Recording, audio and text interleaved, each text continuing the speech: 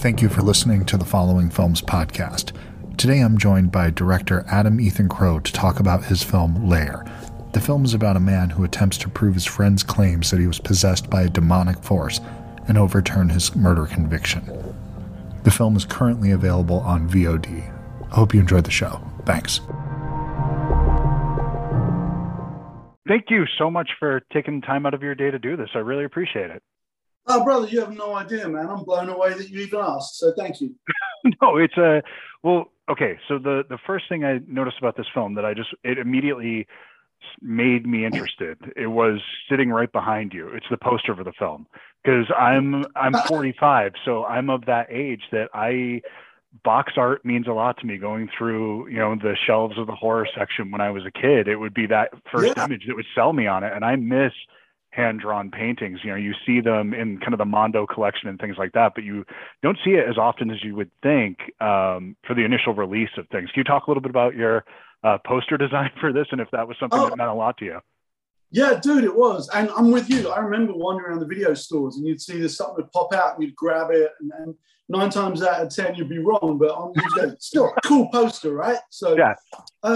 It was I've got his name. It was a guy on Instagram, and he was doing posters and posting and putting up pictures. He did some incredible stuff, and I said, look, I'm inspired by like the 80s, Nightmare on Elm Street, that kind of thing, and I'm looking to do this. And I put a couple of, I was going to say I helped design it.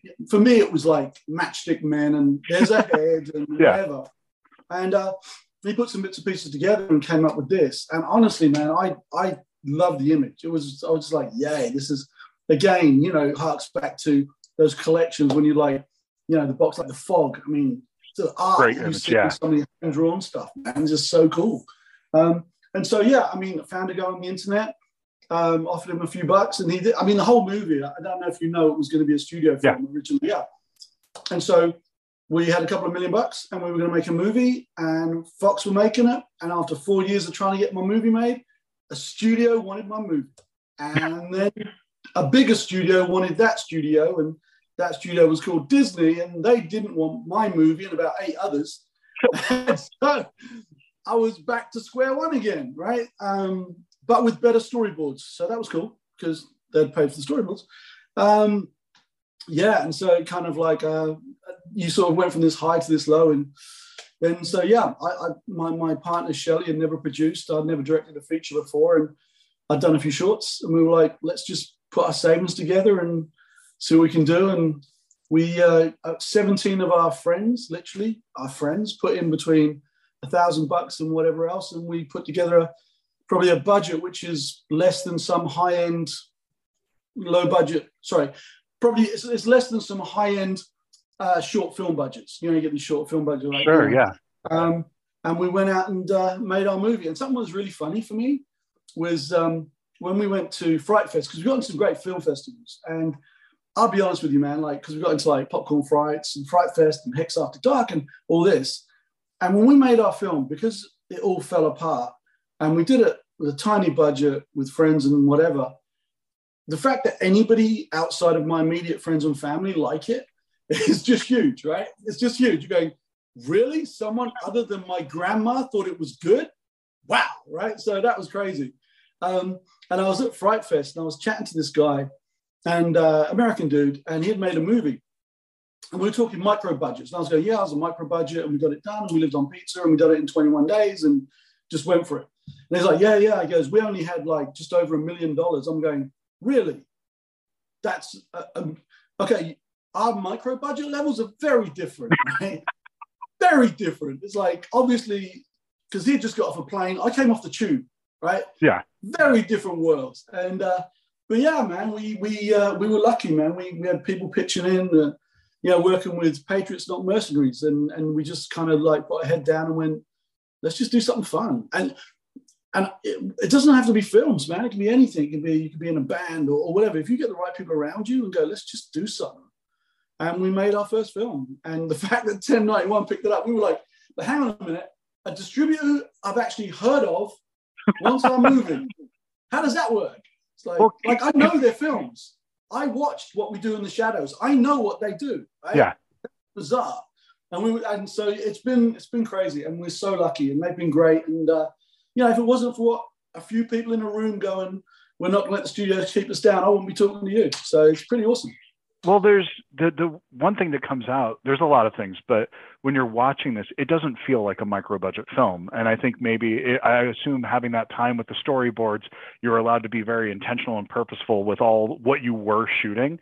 Because if you look at like the lighting in just after the opening sequence, when you're having this prison, it looks beautiful. It's incredible when it's going through. And the way that your use of darks in this, it's really incredible. The black on this, if anybody's watching this, I've watched this in a completely dark room because it does pay off dividends, because the look of this thing is wonderful. And I think that you know that it's a small budget film, but it never feels like a small budget film. So that is a huge compliment, and that's blown me away, because what we did try to do, we shot it in 21 days. We got it done, and my DP Stuart is he's a friend. He's also a co-producer on the movie, because it literally was, hey, you've got a camera, you can DP and you can co-produce, and I'll direct and write it and get coffee, and the gaffer can be the spark, and whatever. So we did it like that. And one thing Stuart did was he shot it in 6K, and he made sure that when we went into post-production, we shot it native, so we had the range once we got into the blacks to have more in post-production. The only problem was, have you heard of COVID? Apparently it's some kind of... It's a thing somewhere. I've heard a little bit about it. Yeah. I think I saw a meme. So we literally finished the day before we went into lockdown over here. And because we'd shot in 6K and not really thought about it, we had files the size of Noah's Ark, right? So nobody I knew at home, and all the studios, all the post-production houses were closed, and no one I knew at home had the bandwidth to edit on 6K without their computer exploding, so it was terrible. So we basically had to wait until COVID, which was beginning of this year. We managed to get into a company called The Ark, who is a friend of mine, works there. So again, more favors. And we went in there, and he had a buddy who was great with the grading and the coloring. And so we shot it so he could get as much information. It's like gathering nuts for the winter. We got everything we could, and then got it to the post. And we went, okay, now we can really work on trying to make it look good. We had a few mishaps where there were certain things, like when we shot night for day, we had like light coming in the window in certain ways. And we were like, because someone had told me this, and again, it's my first feature film, so don't punch me, but hey, someone said to me, oh, well, it's a bit of light coming in there. We'll just get into the grey and we'll put a shape over it and we'll bring it down. It will look fine. No. It was daylight. You got that's a VFX shot. And when you got no money, a VFX shot is, And so I learned a lot, which is great. But no, it means a lot that it looks. And we had, we like I said, it was a hard thing to do, because we'd come from, literally at Fox, we had millions of dollars, and we were talking about set builds and things like that. And now we're going, set builds? Okay, there's an Airbnb I know. And we literally did. And we couldn't even afford to say in certain Airbnb, like the main apartment, for instance, when you look out the window, there's the London Eye. A buddy of mine did that VFX. We basically, he cut that in. That's not London. That's not central London. We shot in the outskirts of London. Outside that apartment was a tree and a busy road, right?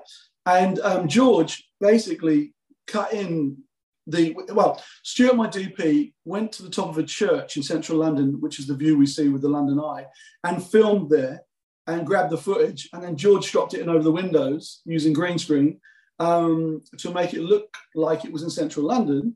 And when you are outside and you see the outside of the building and it looks like, we're in Chelsea, we're in London, it's all great. Yeah. Well, that was that. And then the moment they go through the door, we went to another part of London. The cool sort of Parisian open elevator? That's somewhere else. The corridors when they're crossing, so like we couldn't afford to shoot in one location. So we were grabbing locations in places and cutting them together to make them look. So if it looked like they were going through the front door, up in the lift into the apartment, it does. Then we achieved it. Yes. Then we did good. Absolutely. Well, it's not something that draws attention to itself. And I guess you could file that under, it's something that would actually work for the film. If somebody goes back and rewatches this and starts to feel like, wait, the geography doesn't make perfect sense in here, you end up in that Shining territory. You're saying, no, that's by design. That's something we want this to have. It's completely there. So good on you for picking up on it. So, but you did touch on something that I wasn't sure if I was going to bring up or not, because I wasn't sure if it was just me, but the score for the film, in the opening of it, it feels reminiscent slightly because of the little piano that's in it to Nightmare on Elm Street, the opening score to that. It feels like there's a little homage to that. Was that just me, or is that something that you're playing with? How do I not know you socially, dude?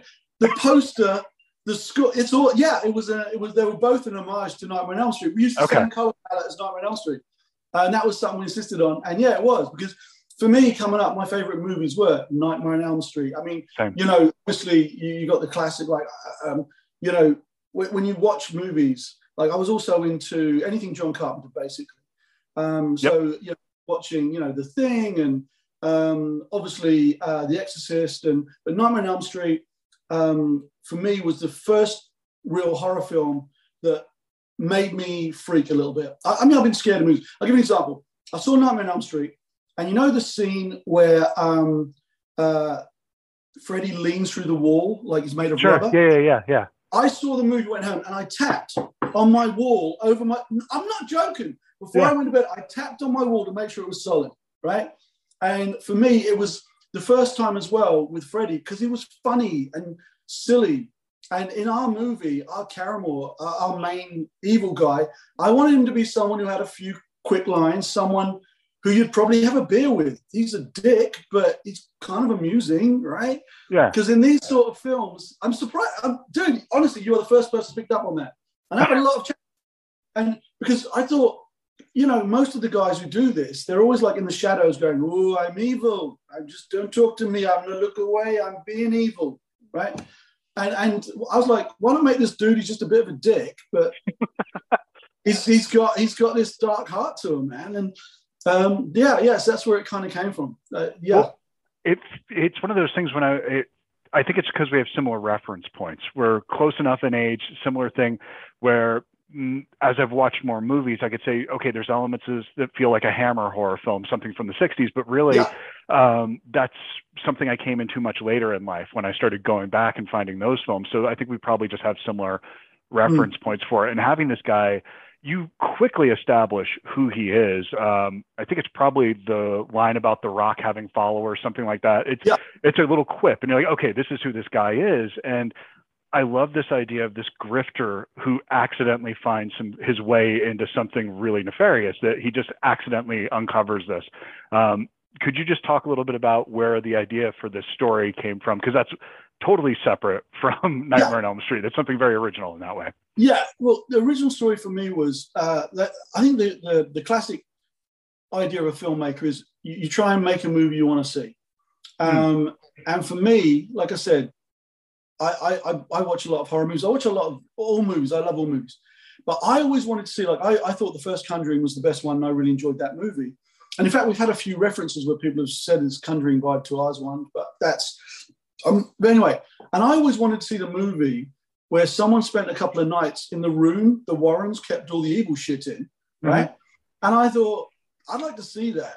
Now, imagine you're in that room and you don't know they're scary, you don't know they're possessed, and you spend a couple of nights in that. So that was the premise. And the idea was, this guy's got an apartment, he's got a friend who's saying, I was possessed and killed someone, and he's going, well, we've got all these evil things, supposed to be evil knickknacks laying around.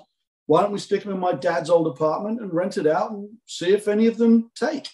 Because it's like when people go, hey, do you want to go to a party? You go, not really, but why not? We've got a car. And so he starts off like that, and then later on, when evil goes crazy, goes, but if we keep going, we might get a book deal. Now he's seeing the dollar signs. Maybe something's happened. And so that's kind of where it came from. I thought, wouldn't it be cool if The Conjuring literally had someone break into the apartment, maybe, and they don't know they're surrounded by evil stuff, and they go about their day, and the evil kicks off. And so that was kind of the inspiration that got me thinking about it. So, it's almost as if the Warrens, it's a more honest portrayal of them for the hucksters that they were, where it's like, but they accidentally uncovered this thing. And I really like that it's not, the tongue in this film is securely in the cheek. This is not something that, and in that way, the scares when they come along, I feel like you're not expecting it as much as you would in a film like The Conjuring, where it actually hits you a little bit because you're not expecting it in the same way. And so I think that it's pretty impactful and it works on that level, that if you're looking for something like that, the actual performances carry a lot here, and it's just fun to watch. There's a lot more fun in the more self-serious horror that you see often in those types. It was supposed to just be fun. I mean, like I said, when you're making like a low-budget horror movie, you kind of go, let's have some fun with it. Let's see what we can do. And again, one thing I wanted to do was, because obviously part of this, there's a degree of found footage, but the found footage is always on a screen in a room. We're not just watching a locked off camera that's all snowy and dodgy and someone steps in. And so my big thing, again, as a horror fan, I want to see the horror. I want to see the gore. I want to see things happen. I don't want to be crazy, but I don't want a locked off camera. So for one, the scene, I don't know if you remember, but there's a scene where the police are watching the monitor with the girl on it, and the camera goes through the screen into the room, and then everything's shot cinematically. Because when you're going to kill people, I wanted the audience, to see the effects, because a friend of mine, George Petkoff, who did the special effects, is amazing. I mean, he's done these huge movies, and again, he worked for us for Smiles and Cuddles. But you know, what are you going to do, right? So although we've got another film, hopefully, that we may have funded that we shoot in February, and we can pay everybody properly, and that's the beauty, I think. Excellent. You can call in favors once, and then the next time everyone gets paid properly. Yep. And so we wanted to show off the work, and also. Today's episode of the Following Films podcast is brought to you by Bookmans. Normally, when I do these spots talking about Bookmans, I'll mention something that I'm going down there to purchase, be it a movie or a book or even a puzzle or houseware of some kind, something like that I'm looking for. But today, went down to Bookmans to trade in a speaker bar. I was sent one to review, and after I spent a couple days using it, I already have 2 sound bars in the house, 2 speaker bars, and so this is something that I just don't need an extra one, so I'm going to go ahead and return this. Brought it down earlier, was able to get some trade, and now I'll be able to turn this, what would have just been more clutter in my garage, I'm able to turn this into a couple of movies, books, and a puzzle for my wife, something that will actually be used as opposed to just taking up extra space. And that's something that most of us have, some clutter in our home, something that isn't going to get used again, something that's just taking up space. And why not take in those things that you're not using, trade them in, and get something you'll appreciate, because there's somebody else that thing that's junk in your garage, that's something that could be exactly what they're looking for. So yeah, recycle something and get yourself something new at the same time. And as always, Bookmans has your cool covered. Enjoy the rest of the show. Like with the creature and things. So the creature, a friend of mine, a guy called Tristan Vaselis, was my DIT operator on my very first short film. And then he moved into SFX, designing blood effects and monsters and things. And I was like, dude, I need a monster. You make monsters? Yeah, I make monsters. Cool. So he goes, I can give you 7 days, but that's all I can do because I've got to go. And I was like, cool. So he came over and did the blood works and designed a monster and all this kind of thing. And then he was leaving. I was like, cool, why are you going to the States? He goes, I just got nominated for an Oscar. I was like, sorry? What? Yeah, I was like, yeah. He goes, and he got nominated for an Oscar for 1917, the war movie. Yeah, and he literally flew. So got nominated for an Oscar. Same as George. George was working on The Last Star Wars, and he put in some time on ours for a bit. And that's something. I mean, with Corey was in one of my short films years ago, and that's a long story, and we became friends since then. And so when we were casting, we didn't have a lot of room casting. And he was like, this looks fun. I want to be part of it. And I was like, we need someone else to play this Dollarhide character, which you probably picked up on. Dollarhide was obviously in Red Dragon. He was the villain, so I gave a little nods. And he goes, what about Oded Fehr? I'm like, you mean Oded Fehr as in The Mummy, all the Resident Evils? Yeah. You mean the current Admiral in Star Trek Discovery, who's in Canada? And I know that because I watched the show. Yeah. So he got into him. Oded was like, I've got 5 days. I'll come out. And we were like, okay. And we were like, we can't afford first class, bro. It's like, cool. So he came out. He stayed on Corey's couch for 3 days, shot part of our movie and went back. And you're going, who are these people? But But it shows you, though, if you get a group of people together and they're all passionate and they go, you know, let's just do it, man. Yeah. And there are people at a certain, I mean, Corey's got a new movie. Corey's in Morbius, which is just coming out, right? Yep. Yeah. And he's got a Finally. proper role in it. Finally, yeah, I know, right? And you kind of go, and he's down working with us and also helping unload the van when we needed him to. So it's, you know, you get these people and you kind of go, oh, it's, you know, movie stars, Hollywood. You go, no, not really. It's storytellers.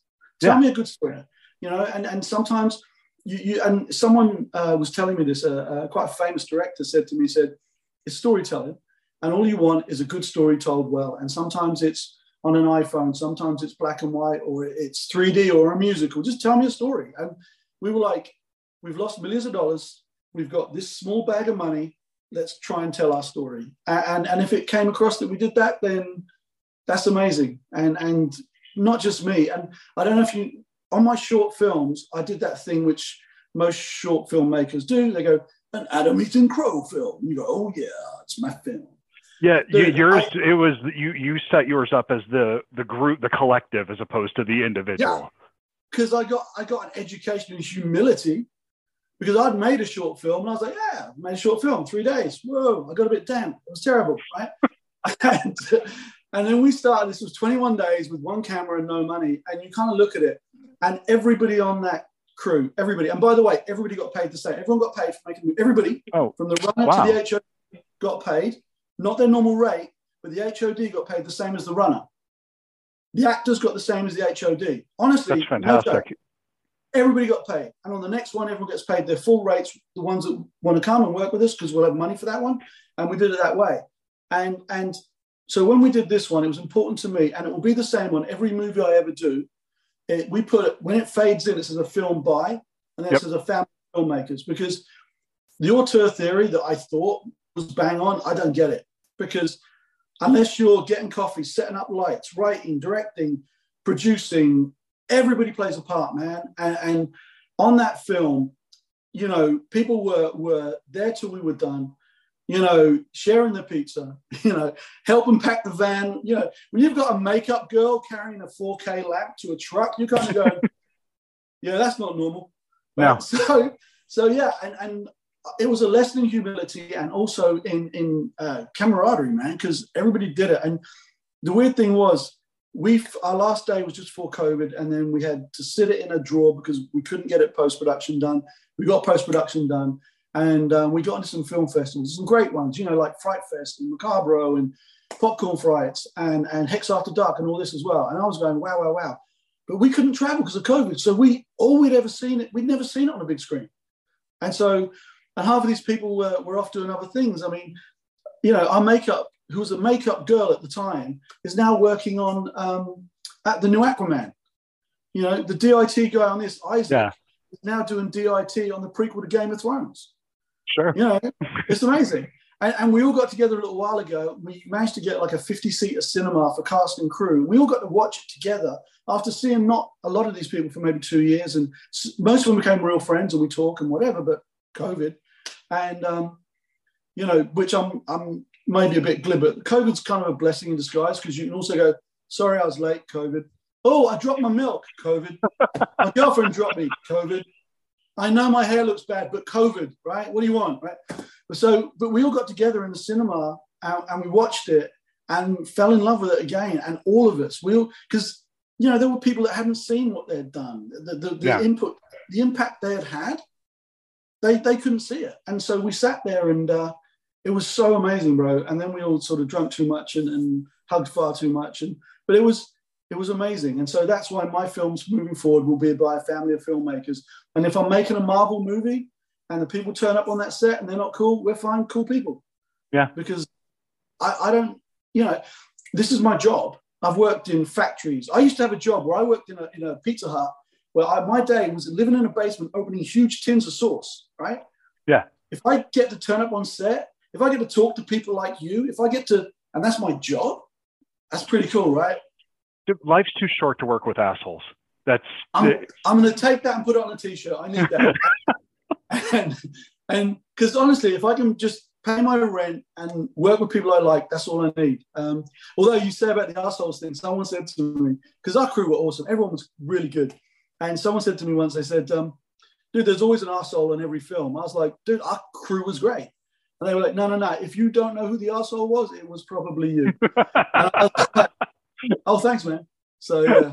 But no, it's true. I do want to point out one thing, though. Yeah. That, because we're running short on time, but I think it's important to note that a lot of times when you have films that were made by a collective and you have people that are doing multiple jobs, it's kind of falls into the Ed Wood category of everybody putting on a show. And it's just like, we're having fun, that energy. And that energy doesn't necessarily translate into a great film, but there's this energy that you can feel. Now, yours is that rare thing where you have that let's put on a show energy that turns into a product, to a final product that's actually something that's pretty remarkable, especially when you consider everything around it and all the obstacles you had to overcome in that way. And that it's people that really deserve, that are incredibly talented, working at the top of their game for the bottom of their pay. And that passion is what comes through here. And you can feel it, I think, in every frame of the film. That means so much, not just to me, but to everyone. And I'll tell you for why. Because, you know, it wasn't even the bottom of their play. But it really does, because I think it's like anything. You know, when a kid does a picture and puts it on the fridge and you go, that's what I did. And you go, well, it's not a painting, but they're 7. What do you want? You know what I mean? And we had people at such a level who were leaning into what we were trying to do. And going way beyond. We got like with the VFX, like it was George, we had this guy JK who was literally just, you know, we had like 3 or 4 people trying to help out when we were in post-production. That's when we were trying to get the VFX done. And so we were hitting up certain people who were, they'd go, right, well, I can do the shutters. Well, I haven't got time to do the shutters, but I know someone who can help you with the door and the monster or whatever. And everyone genuinely was doing that. And I found such a, you know, like when you, one of my favorite films is Clerks, and you look at things that Kevin and people like that did, and you know, like the fact that they decided to make out that the blinds were, you know, jammed with chewing gum because they were screwed and they couldn't open them, so we shoot at night. And it's such a cliche that people go, oh well, you know, if you've got less money, you'll be inventive and you'll do better. I don't know if that's necessarily true, but in this case, it wasn't just being inventive. It really was the people that were involved in it. And I've got not a bad word to say about anyone, because we sit there and we watch it, and we've got a screening coming up in a theatre on the next Monday, and we've got it's 150 seats, so not huge, but it's our UK premiere. I think Fright Fest, obviously, it's our UK premiere, and you can buy ordinary tickets for ordinary people to come and see it. I say ordinary, but I mean punters, not just crew and stuff. Right. And we've got a lot of crew going down, probably about 20 people, 30 people, maybe more. But we sold 150 tickets in 5 days, 2 weeks before our screening. And we were like, that's people who don't know us going, this looks like it might be fun. And again, you know, the fact that you picked up on so many of those things, that's really cool for me. And to hear that you enjoyed what we all did, I'm going to tell everybody anyway. You know, the crew will love it. My producer will love it, because Shelley's brilliant, man. She's my girlfriend as well, her first producing. And there's a scene with rain in it. And we wanted a rain machine.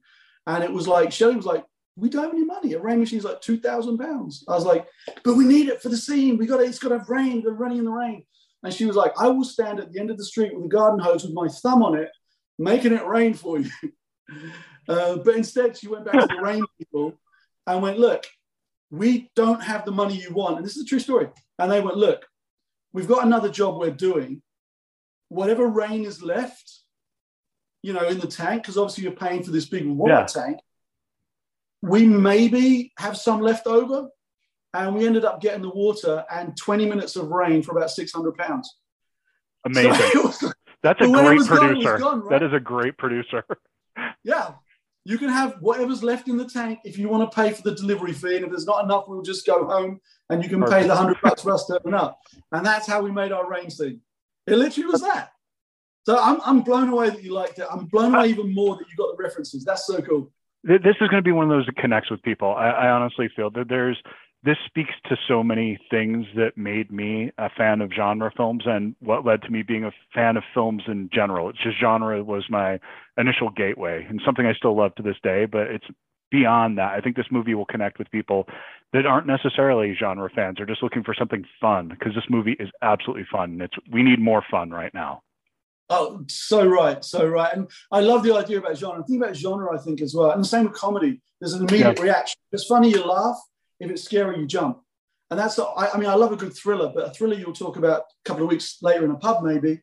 But with scary films and funny films, you go boom. And I like that immediate reaction. And some people thought we were trying to, have a message, because obviously it's an all-female family.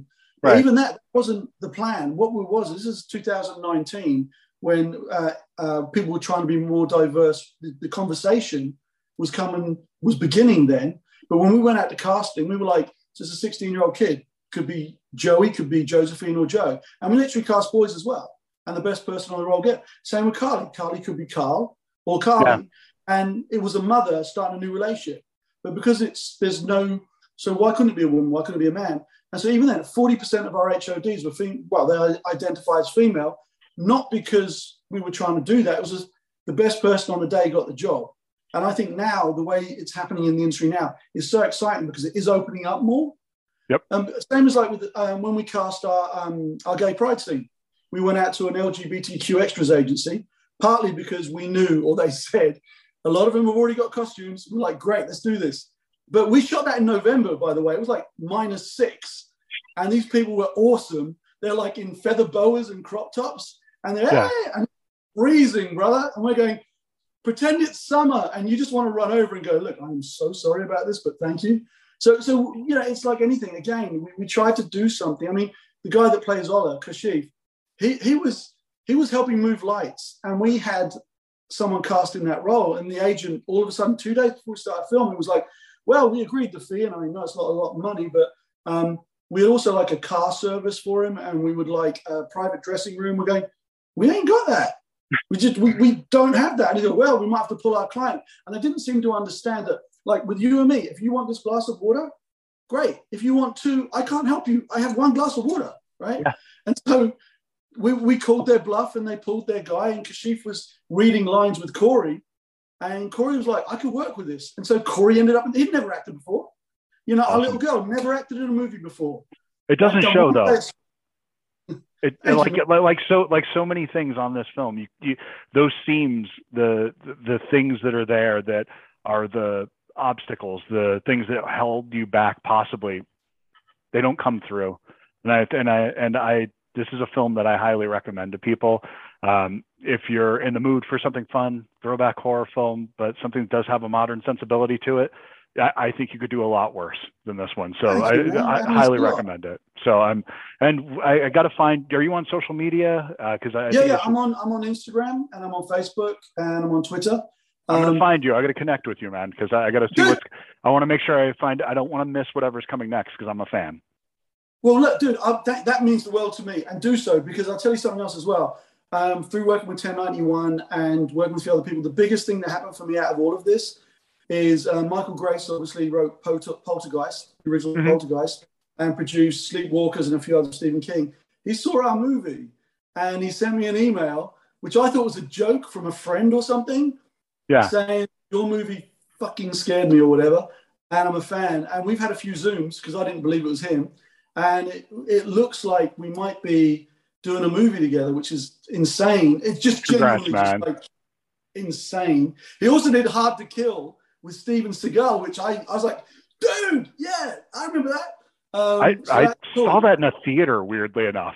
I completely remember that movie, yeah. But you would never go, the guy that wrote Poltergeist wrote this? Wow, okay. No. And so we're doing that. So, but it looks like we've got a project that I'm going to be doing with 1091, which we should, if things go as they should, in February next year for Halloween, called Bone Harvest. Nice. So we've got a scary movie, and we've got a budget. Like, we don't need pizza this time. There'll be people with catering and everything, man. It's going to be awesome. So that's really exciting. Bone Harvest. I'm putting that on my list. I'm going to hold you accountable to that. I want to be able to see that. And I hope we get to connect again about that one. Oh, man, we're going to talk about that and more, but hit me up and let's stay in touch. And genuinely, man, it's been, you picked up some things that no one else had, and that's a fact. And we've had a few interviews. Fantastic. And that not only shows that you've got education behind you, but it also shows that, you got out of the movie what we're trying to put out there. So, yeah, you're right. It's just a fun movie, and we hope people really enjoy it. Well, it landed for this one viewer at the very least. So I think you're going to find your way, man. Thank you so much. I really appreciate you taking the time today. Look, honestly, no shit, man. You made my day. It's been cool. Thank you. Same. The feeling's mutual. Thank you so much, man. It was a pleasure to meet you. All right. Have a great day. I'll talk to you soon. All right. Bye. Take care. Bye-bye. That was awesome. Time enough to figure you out. Time enough to write this down. Wish me luck, give me hope.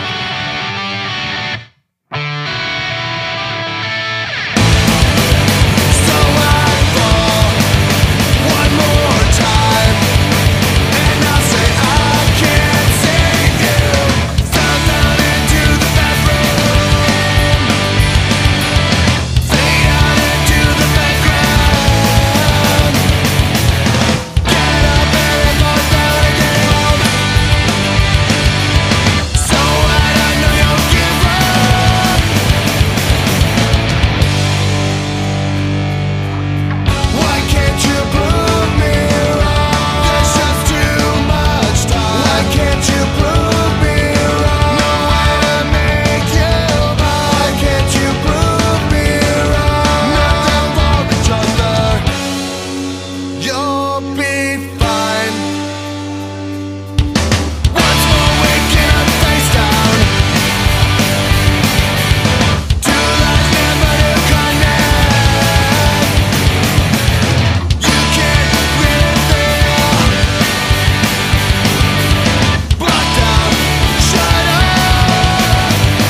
So I fall one more time, and I say I can't see you. Why can't you prove me wrong? There's just too much time. Why can't you prove me wrong? No way to make you mine. Why can't you prove me wrong? Nothing for each other. You'll be fine.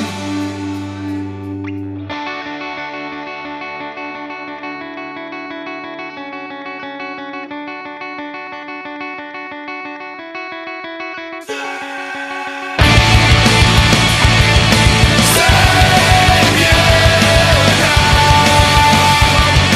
Save you. Save you now. Save you.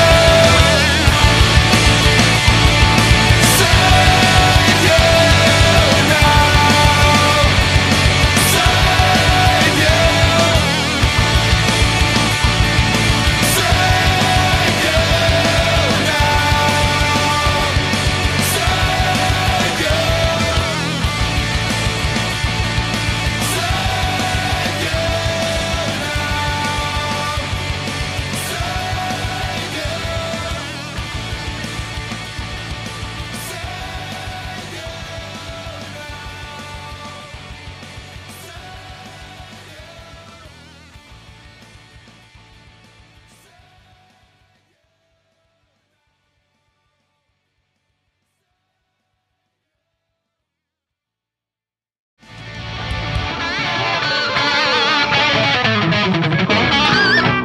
My boy's cracked.